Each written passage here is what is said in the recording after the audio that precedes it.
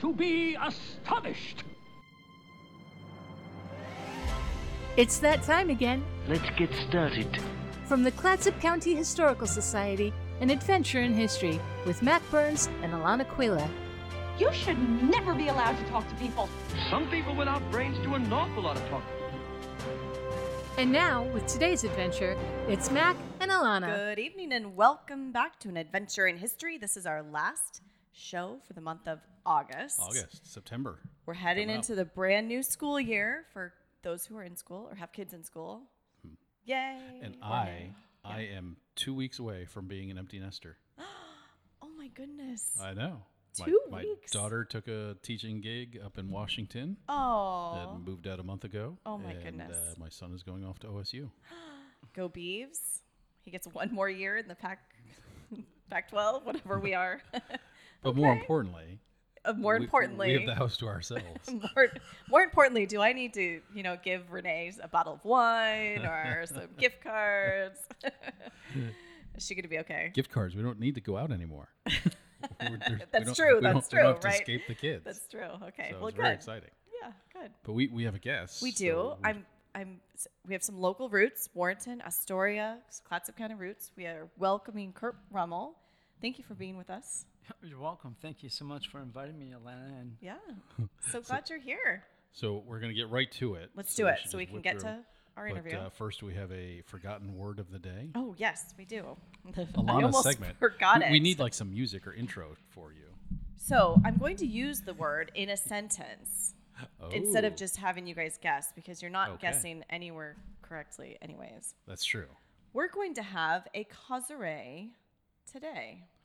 A causerie. I'm going to guess. I always guess first because I'm usually further off than the guests. So a causerie. We're going to have a causerie. I believe that is going to be a fine day, a fine event, a fine something. That's a good guess, Kurt. This is a lost word, so historic words that are no longer used. a causerie, which you're never going to get it correct, so just know that off the bat. Okay, so I think so. I'm gonna follow with Scott. Mac. Thank you. Sorry, Mac. Yep. Okay. So it is. Oh, you're just going to agree with me. Yeah. Oh, I thought maybe we were going to take it like one step bigger. Well, I mean, it sounds like it would be fitting, because there's a cause. That's usually something you're going to address or pursue. So then there's array, and that means a big. So a big event, I think, is going to be taken on. Like we have the. I think that he said it better than you, Mac. He did much better. It is an informal chat. A friendly, easygoing conversation. And this is now going to be how I describe our interviews to our guests. To see if this word catches on again? Yes, because it's true. A causerie. Yes. That's what we're going to have today. I like that. We're going to have an informal chat. Adventures in causeries. Friendly, easygoing conversation. Yeah, I love it. That's much better than what I was thinking. All right, let's keep going. All right. Let's keep this causerie going. So let's get this causerie on the road here. So these are the history highlights, things that are happening tomorrow. So as always, icebreakers, conversation starters. August 28th, 1996. Ooh. Charles and Diana divorce. I saw that. Mm-hmm. See, I've never followed the royals. I don't really care. I I know a lot of people do. I was wondering if you were even going to bring that one up because I just feel like is it even just, I don't know. So it did lead to other monumental events though that occurred, right? Like maybe. Yeah. Again, I don't really follow the royalties, so I don't care. 1963. Oh, why did I go backwards? I know on this? you did go backwards. I did go backwards. 1963. Maybe I'm just trying to keep you on your toes. 1963. Martin Luther King Jr. delivers his "I Have a Dream" speech at the March on Washington event. I love it. Huge, and he's so articulate. I He enjoy is. listening, and it's kind of fun if you just like Google and listen to some of his speeches. And this is certainly probably his most famous one. I don't know that it's his best one though. And that was almost going to be my history highlight of the day. I think had the most impact. Well, let me say one thing about that Sure. because my daughter, who's now 8, went to a preschool where they listened to that speech, and she was so taken by it. And it was, they read some books leading up to it, so she knew who he was. But and they just listened to the one part that everyone knows, of course, right?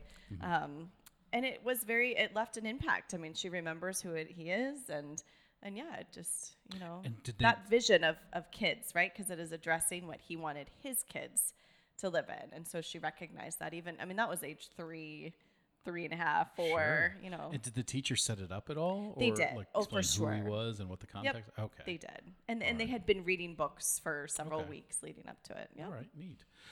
So one would think that would be the history highlight of the day. Yes. The thing I think had even more impact, though, and it's not a good one. We always, Yeah. sometimes the thing that had the most impact is not a good thing. 1955, and this has been in the news in the last month or so. Emmett Till is murdered on August 28th, 1955, while visiting family in Money, Mississippi. 14-year-old Emmett Till, an African-American from Chicago, is brutally murdered for allegedly flirting with a white woman 4 days earlier.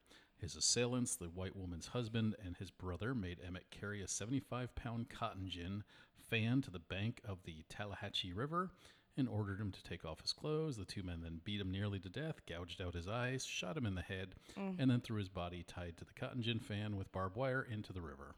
Wow. And of course, the history highlight here is that the body was recovered. The two gentlemen were found innocent by a jury. Not guilty, In less yes. than, I believe it was less than an hour.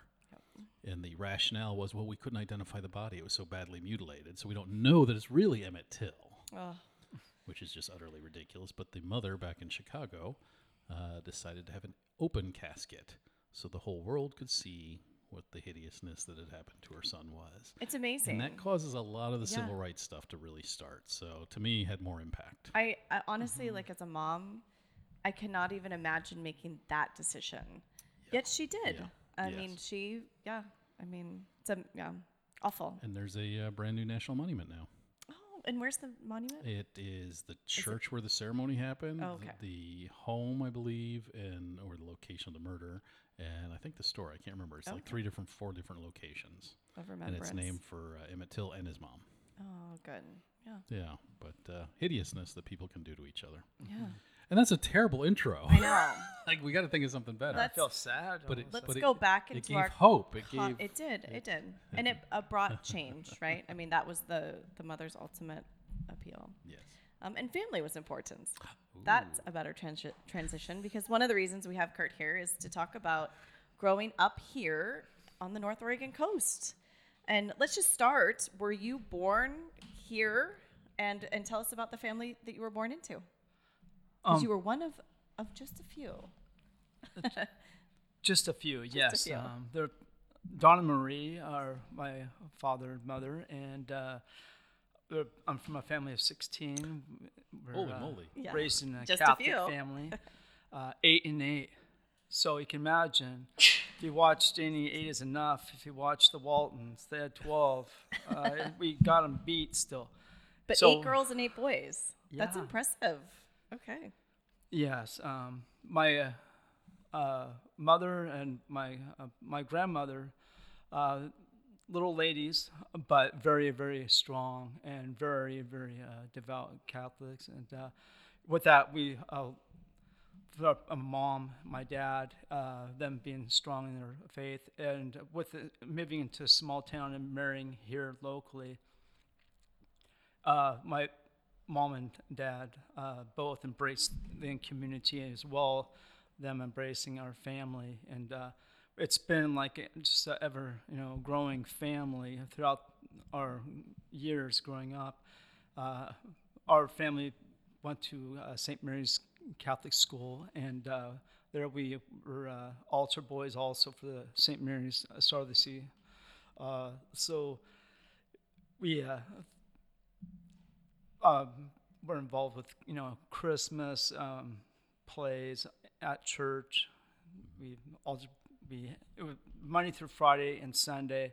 You're going to be at church, and then you're at school learning more about our history, our faith, and so forth. And but anyway, with that we learned a lot about each other and our friends in the community, and the fishing industry, the mill, and the hardships that people face growing up, especially with the determination to keep this town pretty much what it was, fishing and logging, even though it was a dying industry in both views. Tell me a little bit about your house, because we were talking about that earlier, and just what you looked out on when you walked out of your house. Well, our house was built in 1890. It's one of the first houses to be built in Scal Bay. Actually, in Scal Bay, it had no basement, bottom floor. It had a stairway. It was like a fishing house, so it had like stairways going up to the second floor, and then they had to go through, like a porch. So anyway, my dad, through the years, as they got more and more, I guess, the town grew with more stronger engineering approaches. They were able to dry up the, problems with that Scal Bay or the Columbia River was bringing back. So everything's hydraulic, pumped, and it still is. It's not really fixed. It's just a continual work in progress. So anyway, with that being said, my dad built the house up. We had the Columbia River. I mean, we had the Gyro McAllister Field right next door, and Next door, adjacent to the house. Is it a great location? Heck yeah, free games. We slept out in the carport. We're a covered car driver, and so looked under the stars. What's the age difference from child 1 to child 16, and where are you in that? Well, what number are you? I'm 13. You're number 13. Number okay. 13, yeah. My mother did have some miscarriages throughout, in her early years. So there was 4 that are still, that were resting at Ocean View. Mm-hmm. But we're our guardian angels. Yeah. So anyway, my sister Donna, I just spoke to her yesterday, and gosh, I better. Yeah, I was gonna say she Don't might shoot not want Donna. you to tell. She's in her well, when you were young 70s. There we go. Yeah. Right. Well, that's what I was just trying to figure out. Like, okay, if you're number 13, your oldest siblings, are they 10 years older than you, or are they 15 years older than you?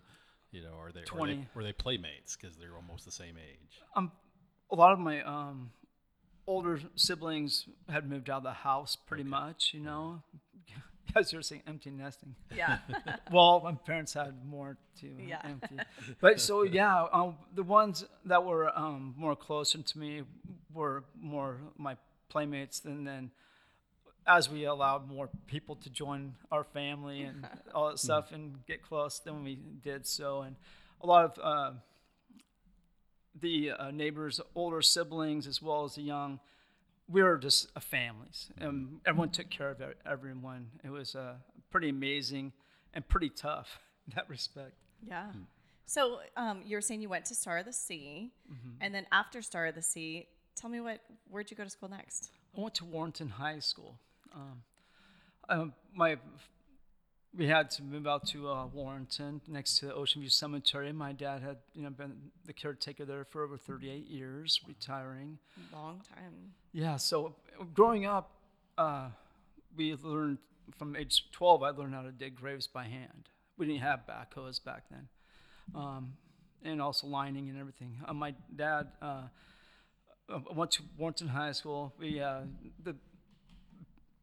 the beach was in our backyard. Our playground just expanded, really, and we got to know a lot more families and friends as well throughout the years. So that was a pro in growing up as well, instead of just being here in Astoria. And what did you think about Warrenton High School? I mean, it's small. It was even smaller back then, I say, but how many kids were in your class? Was it like 20 or fewer than that? I want to say there was at the most probably around up to 40. Oh, okay. It was a little bigger. So I'm okay. Yeah, than I there thought. was. It was, in that respect, really cool because, again, close-knit, Yes. Everyone knew each other. And, again, we're just playmates. We beat each other during football, wrestling. Otherwise, we had a good time just enjoying life together. What was And were there any favorite teachers? Because I always ask that of You do, Astoria, yeah. but I've never had any Warrenton discussions. I know. So, any favorite teachers that you remember and why? Gus Fennerty, I think he was the aquaculture instructor there at Warrenton and Astoria as well. We learned there about harvesting the fish, about the whole process. We had 2 raceways in Warrenton. As we grew into our studies and became more familiar, and we helped do the actual concrete work around the pump house. We took care of the bucks, the hens. We had trays for all the eggs and all that. So we got them all fertilized, and after that point we had tanks and we fed the fish. So after that point, it was our duty to just make sure at night, if I was assigned to go check on the pump house, I had to go down there and sign my name, look at everything, make sure the eggs were picked if I saw any dead eggs, etc. It was really an open eye experience of why we're here still today. Yeah. Nice. And so what did you do after high school then? High school. Right after that, I worked in the cannery. I worked at 39th Street Cannery. Nice. My wife and I both have our names on the wall. I love it. I worked on the slime line, and it's exactly what it is. You're taking a spoon and that's under ice cold water, and you're just you're pushing the bloodlines out of the belly of the salmon.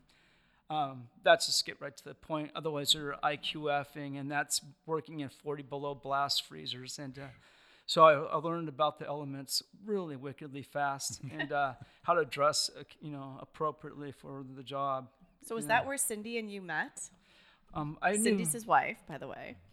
I knew Cindy as my neighbor since she was 5 years old. Oh, I my love gosh. this story. Yeah, I got to throw squash bombs at her, if anyone knows what those are.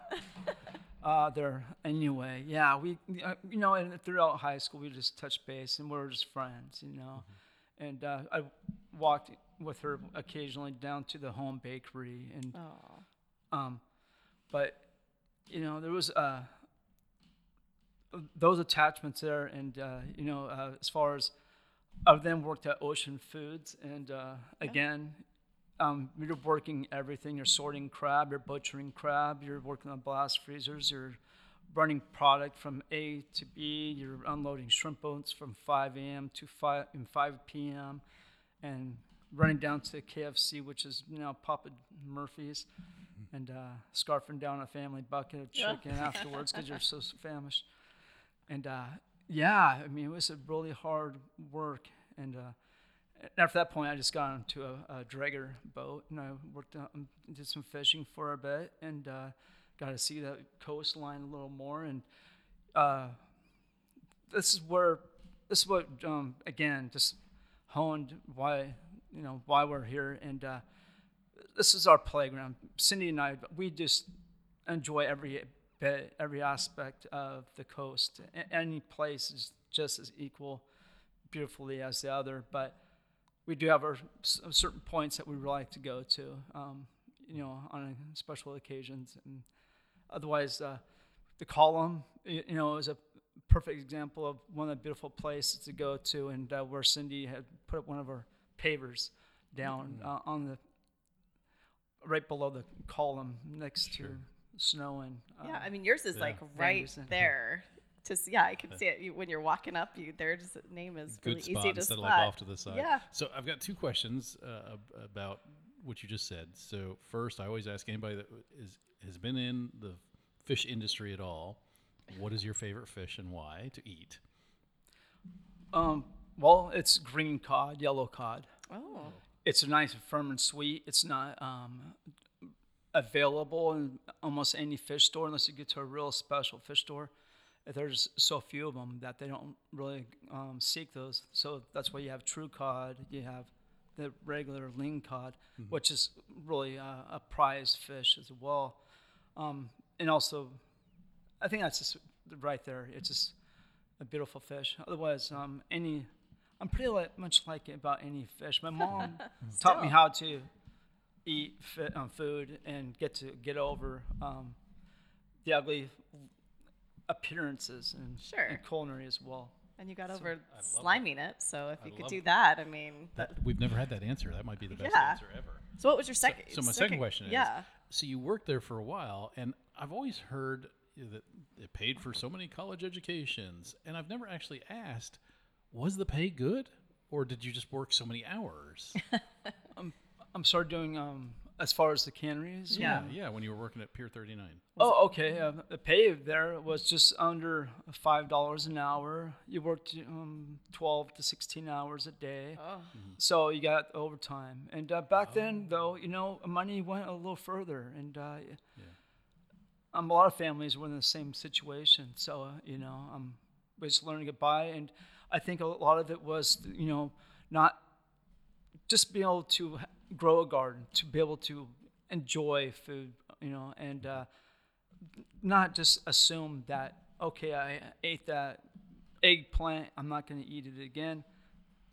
I've tried it in so many different ways. I love it, now. Yeah. So my favorite question, why do you stay here? Why do I stay here? Because of a family that we have come to know throughout our history, what our forefathers have done. Again, my dad being there with the Megler opening up. Tell your story about the Megler, the day they opened. It was just about 1966, and they were anticipating, my dad says, about 500 people. So what they had done is him and a friend from Knights of Columbus had set up like 3 days prior, roasting beef, all kinds of stuff. And they had it all ready. They slapped on the barbecue just for appearances reasons, really, towards the end. But anyway, that being said, they then had a drove of a couple thousand come in. So they had Tongue Point, which is a Navy base at that point.